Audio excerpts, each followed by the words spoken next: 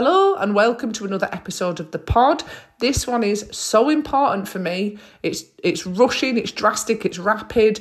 The reason being because January is approaching, New Year's around the corner, and I know that your newsfeed is going to be full of bullshitters. People bombarding you with bollocks that you don't need, claiming to give you the key to fat loss, making empty promises, taking your money, looking at you and seeing pound signs. And I need to send this out to hopefully stop one or two of you making terrible decisions because you're feeling desperate and vulnerable, not enjoying how you feel in your body at the moment. So because of that, I'm going to try and record a pod, the basics of fat loss in under 5 minutes. Now, that's going to be a task because there's a lot to say in 5 minutes, but I'm going to keep it as simple as possible, give you just an overview. Hopefully by the end of it, you will understand the physiology, how it works, so that any of these things that come up on your newsfeed, shit people are trying to sell you, you can look at it and know why that's not the answer. Now, in terms of fat loss on paper, the basics of it, it's really, really simple. So I'm going to hopefully get your head around that. The problem is for a lot of people, the implementation, because they've got like complicated relationships with their food and their body image, and they've got, diet history. They've spent years dieting. Diet culture puts pressure on them. It warps the way they think. There's all these things that mean that it's not always that easy for people. And that's when they might need a coach like me to help them implement the changes. However, on paper, it's easy. So let's go. Fat loss in under 5 minutes.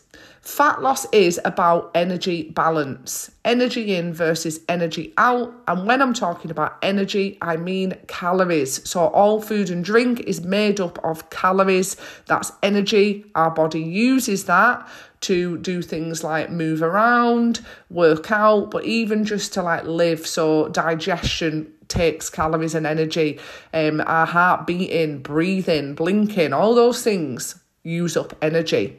So every individual person has their own energy requirement based on their body fat levels, their muscle mass, their age, their height, their activity levels. So it's very individual to you. Okay, so you've got this energy requirement that if you give your body only the energy it needs, whatever that is for you, it'll stay exactly as it is. So that's called maintenance calories, and that's you maintaining your current body composition.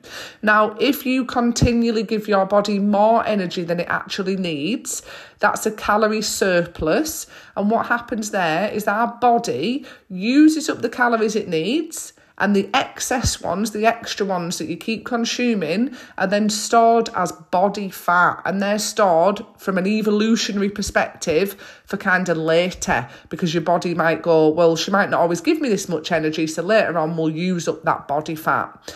Now, obviously, we don't live in a time anymore where it's feast and famine. So if you continue to overeat, your body will just continue to store that excess energy as body fat.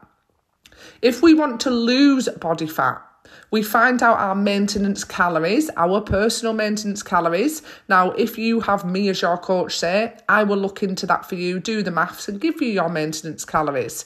If not, you can use a generic calorie calculator on the internet.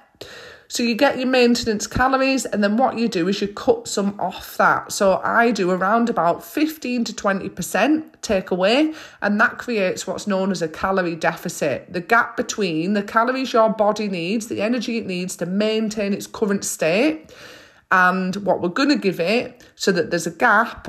That's the deficit. And then our body needs to find the energy elsewhere. So it goes, right, well, we're not getting enough energy through food. So what am I going to do? I'm going to use up that excess energy that was stored as body fat. So that's how your body starts to lose the fat, because you're not giving it enough energy.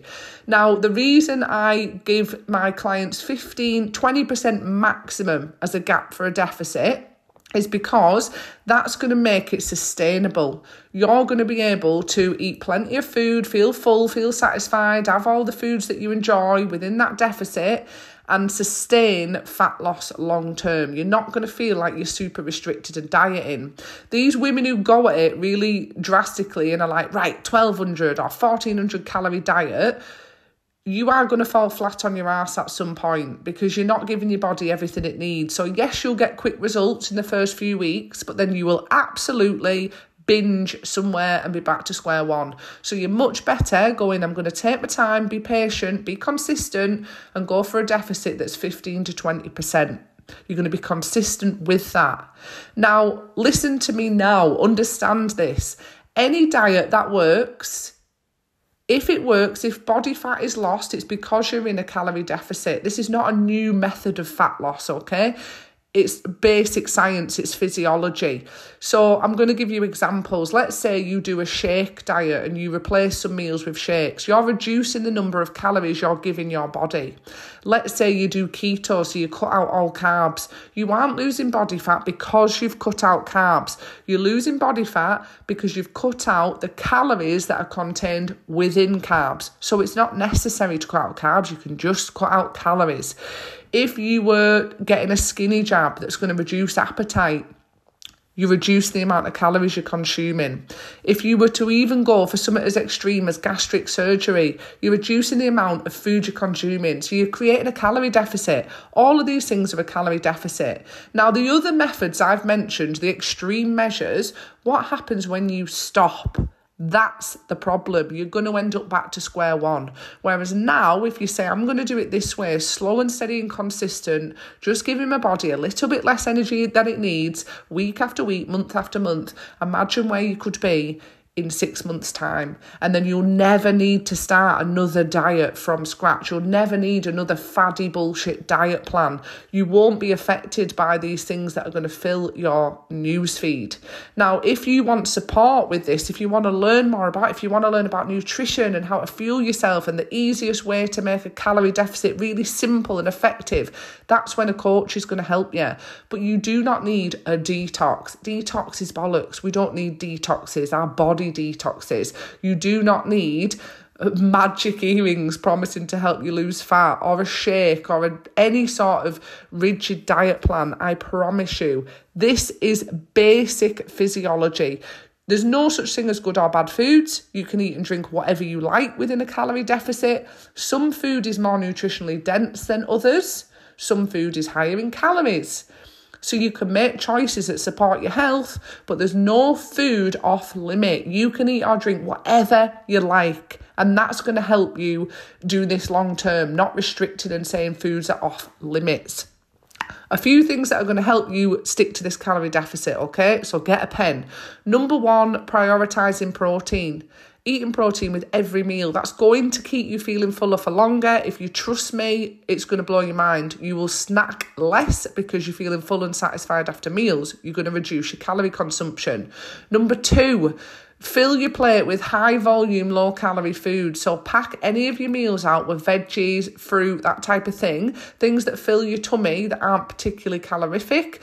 And number three, meal timings. So meal timings don't matter in terms of it's not going to affect your fat loss if you eat after 6, if you eat at 2 o'clock in the morning. It doesn't matter if you're within your calorie deficit, but meal timings will help you manage your hunger levels. And with a calorie deficit, it's about that. It's about managing hunger. So breakfast, lunch and tea spread out. If you can have them at around about the same time every day, you're going to train your body to manage hunger. So that's why meal timings are important. That's why skipping meals isn't a good idea, because when you eventually eat, you're going to overeat. You're going to binge because you're starving, because you haven't managed hunger. I've gone slightly over the 5 minutes. I've done it in about 7, but hopefully you are clued up. You understand the basic principles of losing body fat.